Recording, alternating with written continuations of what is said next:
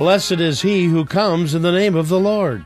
Hosanna in the highest. Welcome to the radio and internet ministry of the Christian Crusaders on this special church holiday, Palm Sunday. Songwriters sing about it, world leaders promise it, and all hearts long for it. Peace.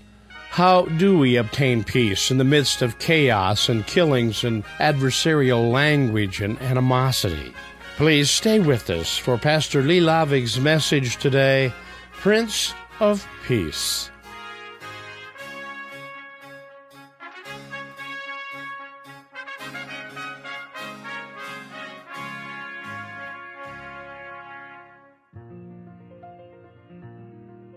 Peace. Songwriters sing about it. World leaders promise it. Our hearts long for peace. This world is full of adversarial spirit, animosity, senseless killing, turmoil, and chaos. We do long for peace. Today I want us to renew our hope that we can experience peace from Jesus, the Prince of Peace. Let's pray. Dear Lord Jesus, come to us again today to give us peace. Thank you that when you went to the cross, you sacrificed your life to reconcile us into a relationship of love with God the Father. By faith, we reaffirm that you alone are our hope for peace. In your name we pray. Amen. My Jesus, I love thee, I know thou art mine. For thee all the follies of sin I resign. My gracious Redeemer, my Savior art thou. If ever I love thee, my Jesus, 'tis now. I love thee because thou hast first loved me, and purchased my pardon on Calvary's tree. I love thee for wearing the thorns on my brow. If ever I love thee, my Jesus, 'tis now. In mansions of glory and endless delight, I'll ever adore thee in heaven so bright, and singing thy praises before thee I'll bow. If ever I love thee, my Jesus, 'tis now. Today's Gospel on this Palm Sunday is recorded in Luke 19, beginning with 29. When Jesus approached Bethphage and Bethany, near the mount that is called Olivet, he sent two of the disciples, saying, "Go into the village ahead of you. There as you enter you will find a colt tied, on which no one yet ever sat. Untie it and bring it here. If anyone asks you, 'Why are you untying it?' you shall say, 'The Lord has need of it.'" So those who were sent away found it just as Jesus told them. As they were untying the colt, its owner said to them, "Why are you untying the colt?" They said, "The Lord has need of it." They brought it to Jesus, And they threw their coats on the colt and put Jesus on it. As he was going, they spread their coats on the ground. As soon as he was approaching near the descent of the Mount of Olives, the whole crowd of the disciples began to praise God joyfully with a loud voice for all the miracles which they had seen, shouting, "Blessed is the King who comes in the name of the Lord, peace in heaven and glory in the highest."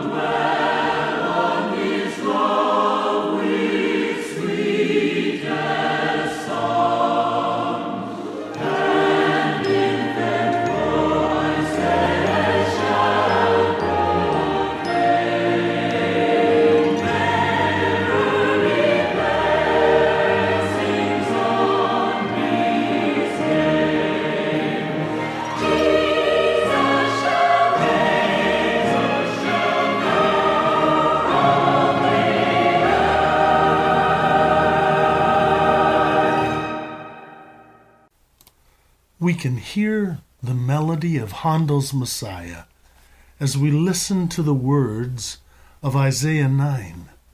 His name shall be called Wonderful Counselor, Almighty God, Everlasting Father, the Prince of Peace. A country prophet named Jesus bounces on a donkey's back as he enters Jerusalem gates. The crowd sings praises. Peace in heaven, they cry. Glory to God. Blessed is he who comes in the name of the Lord. They wave their palm branches and throw their cloaks on the dusty trail before the donkey as he comes down the road. Jesus came through the gates of Jerusalem to fulfill the purpose for which God had sent him to the world. God's plan for peace was being realized as Jesus, the Prince of Peace, came through Jerusalem's gates. Are you at peace? Are you at peace with God? There once was a king who offered a prize to the artist who would paint the best picture of peace. Many artists tried. The king looked at all those paintings, but there were really only two he liked, and he decided to choose between them. One was a painting of a calm lake. The lake was a perfect mirror for peaceful mountains all around it. Overhead was blue sky with fluffy white clouds. Everyone who saw this painting thought that it was a perfect picture of peace. The second painting had mountains also, but these were rugged and bare. Above them was an angry sky, from which rain fell, and in which lightning flashed, and down the side of a mountain tumbled a foaming waterfall. This did not look peaceful at all. But when the king looked closely, he saw behind the waterfall a tiny bush growing in a crevice in the rock. In the bush, a mother bird had built her nest. There, in the midst of the rush of the turbulent waters, sat a mother bird on her nest, in perfect peace. Which painting do you think won the prize? The king chose the second painting. Do you know why? Because, explained the king, peace does not mean to be in a place where there's no noise, trouble, or hard work. Peace means to be in the midst of all those things and still be calm in your heart. That is the real meaning of peace. How do you define peace? At any level of life, in any of your relationships, in our world, what would you say? Peace is perfect tranquility, an absence of conflict or fighting or war. Peace is a state of rest. Peace is harmony. Experientially, I might feel at peace as I float in a boat watching sunlight dancing on the waves of a lake. I might love to feel peace as I look at snow-capped mountains stretching across the valley before my eyes, or have my family gathered around a feast at a Thanksgiving table with laughter and love. I might define peace as a freedom from all anxiety and fear. The ancient Hebrews in the Old Testament, with the word we translate shalom, talked about peace as prosperity, an abundance of everything, victory over all enemies, living by faith in harmony with God. For the Hebrews, their understanding of peace was inseparable from a relationship of love and trust and harmony with God. Faith welcomes God to his proper place of ruling our hearts and minds and lives. Then we can experience lasting peace. Well, with all the craziness of our lives and our world, what makes for peace? Why is it so elusive? I knew two brothers who inherited a family estate. One was a farmer. The other worked at a local elevator and rented the rest of his estate to his brother. Well, the farmer was a big operator, and one fall he experienced a tremendous crop failure, and the prices for what crops did come were way too low, and he couldn't make his obligations. But the second brother forced payment for the rental of his ground, and that flipped the farmer brother into foreclosure at the bank, and the farmer brother lost everything. To their very deathbeds, they lived estranged from one another and bitter to the end. What would peace look like for them? I know of a man who has fought bravely with cancer, terminally ill for years of treatments, surgeries, hospital stays, testing, suffering, and pain. The illness was so difficult and the diminishment of the quality of his life so significant that though he was a man of faith, he longed for physical death. What would peace look like for him? A husband and a wife live in a marriage with constant turmoil. The lack of peace is so significant that they would go through periods of not just days but weeks where they lived in silence. When they were speaking, they were clear in expressing mutual loathing. Their words cut one another to the heart. They knew just how to go for the jugular, to kind of explode the marriage to make it end. One of the marriage partners had an affair with the other's friend. The spouse who was the offended pursued the spouse to beg her to come back and prayed for God to help, how would they think of peace? Jesus told the story of a father who had 2 sons. One was a rebel who ran off to waste all of Dad's money.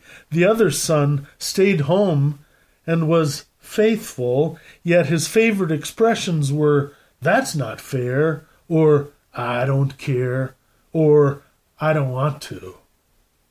Yet that brother who remained home was offended by the father's forgiveness and mercy to the rebel brother. And when the rebel brother came home, the faithful son did not want to reconcile with his brother, though his father loved them both.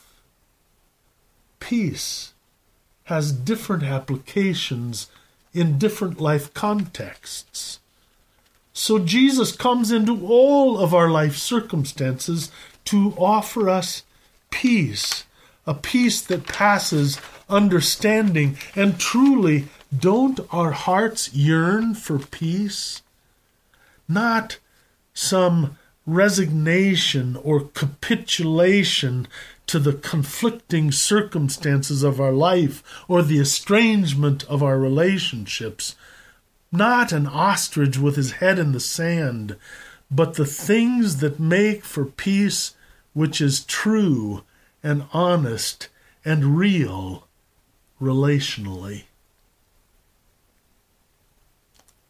Jesus said, "Blessed are the peacemakers, for they shall be called the sons and daughters of God." So Jesus comes through the gates of Jerusalem with a courage and a wisdom that is willing to address what it takes to make peace between the broken, rebellious world and God the Father. He faces the reality of the problem. He comes through those gates, and he could have been seduced by the praises of the crowd to accept an earthly appointment to power. But he does not settle. He knows that he has come to go to a cross, to sacrifice his life, to reconcile the world. In Luke's gospel, when Jesus was born, a sky full of angels sang, "Peace on earth, goodwill to men," because Jesus had now come to the cosmos, to the earth that he had created. He took on the limits of our humanity in order to do what was necessary for peace. Now, on Palm Sunday, on the donkey's back, Jesus rides into Jerusalem knowing that he's going to the cross, he's going to suffer, he's going to taste blood, he's going to be executed, and the crowd sings, "Peace in heaven." Jesus is the Prince of Peace. He was jilted and rejected, betrayed and abandoned, abused and blasphemed, whipped bloody and nailed to a tree, lifted between heaven and earth. The King of the cosmos was executed in my place. He did it, submitting to it in order to fulfill justice's demands. And the perfect Prince of Peace sacrificed himself for every one of us in love in order to declare the forgiveness of our sins, the erasing of our faults. Jesus, from the cross, as the Prince of Peace, as the King of Glory, had the power to declare that our sins were forgiven. And in the cross of Jesus, God was reconciling the world to himself, not only back into the opportunity of a relationship with God, but to live in the intimacy of the Father's love. Jesus willingly went to the cross because his passion was for peace. The tragedy is that Jesus, the Prince of Peace, paid the price that peace might be ours, only to have it rejected by so many of the world's people that he created, that to this day he loves. The heart of Jesus pulsates with a desire that we would live with him in peace. Jerusalem, Jerusalem, Jesus said, how I long to gather you, but you would not. Jesus is the Prince of Peace who pursues you wherever you are, whatever you've done. And his passion for peace is so strong that he will not rest until you are his. Jesus is the perfect Prince of Peace, and he deserves to reign in our hearts. Are you at peace? Are you at peace with God? Jesus, who rode that donkey's back knowing that he was going to the cross, did everything necessary so that you could know that the arms of Christ are still extended toward us in love, as a standing invitation. Those hands with nail prints still in them invite us into his embrace, so that we might experience his grace and love, and that we might in his love know the life that God intended for us. Romans 5 says it this way: having been justified by faith, we have peace with God through our Lord Jesus Christ, and through him we have access to this grace in which we live. Today is another day for you and I to confess simply in faith that Jesus is our Savior, who went to the cross to make peace between us and God. We can thank him for dying for us. We can, in a simple prayer, invite Jesus to come into our lives by faith, that we would know that we are one with God, that we are forgiven, and that we are his forever. Jesus is our Prince of Peace. Amen.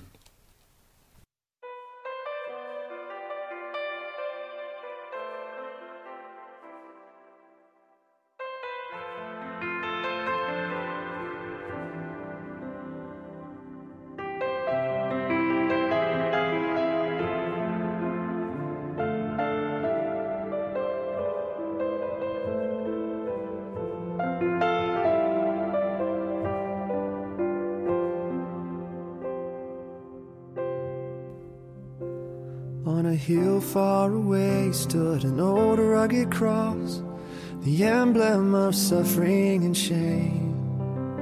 And I love that old cross where the dearest and best for a world of lost sinners was slain. So I'll cherish the old rugged cross till my trophies at last I lay down.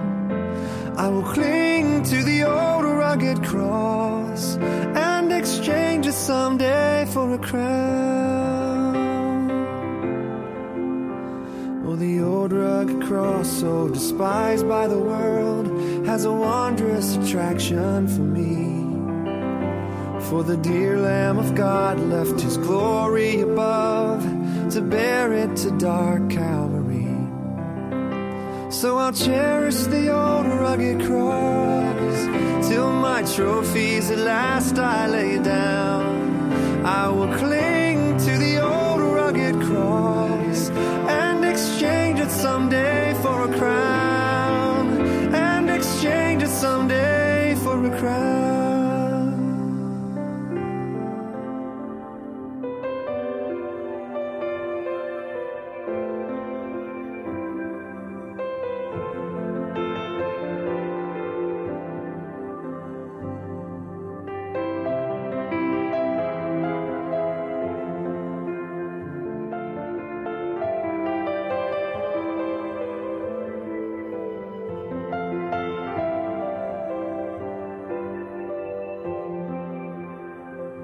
To the old rugged cross I will ever be true, its shame and reproach gladly bear. Then he'll call me someday to my home far away, where his glory forever I'll share. So I'll cherish the old rugged cross till my trophies at last I lay down. I'll cling to the old rugged cross and exchange it someday for a crown, and exchange it someday for a crown, and exchange it someday for a crown.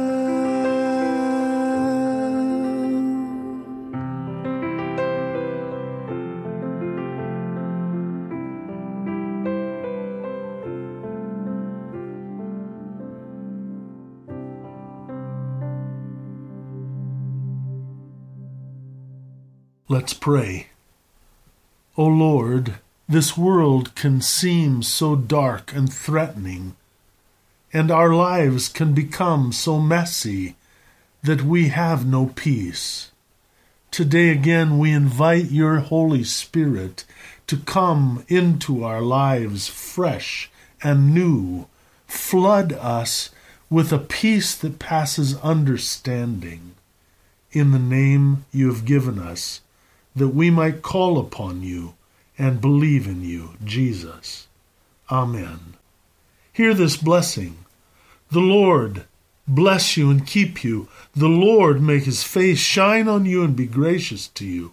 The Lord look upon you with favor and give you his peace. In the name of the Father, and the Son, and the Holy Spirit. Amen. You have been worshiping with the radio and internet ministry of the Christian Crusaders.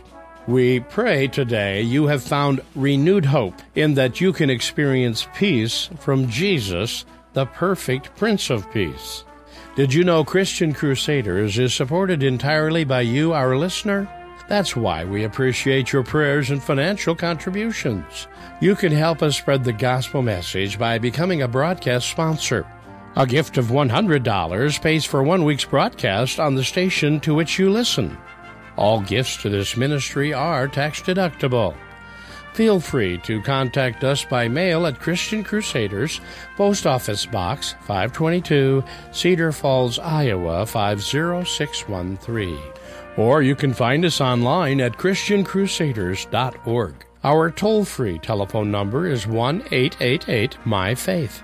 That's 1-888-693-2484. In the Waterloo, Cedar Falls, Iowa area, dial 277-0924. We thank all who support us with their prayers and gifts. You are invited to check out our beautiful new webpage, ChristianCrusaders.org. It features poignant graphics highlighting this week's message, along with previous week's messages.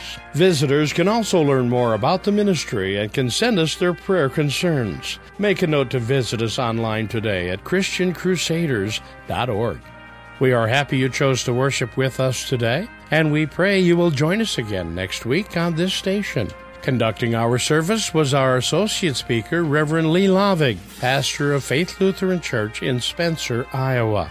Christian Crusaders is now in its 82nd year of continuous Sunday worship broadcasting.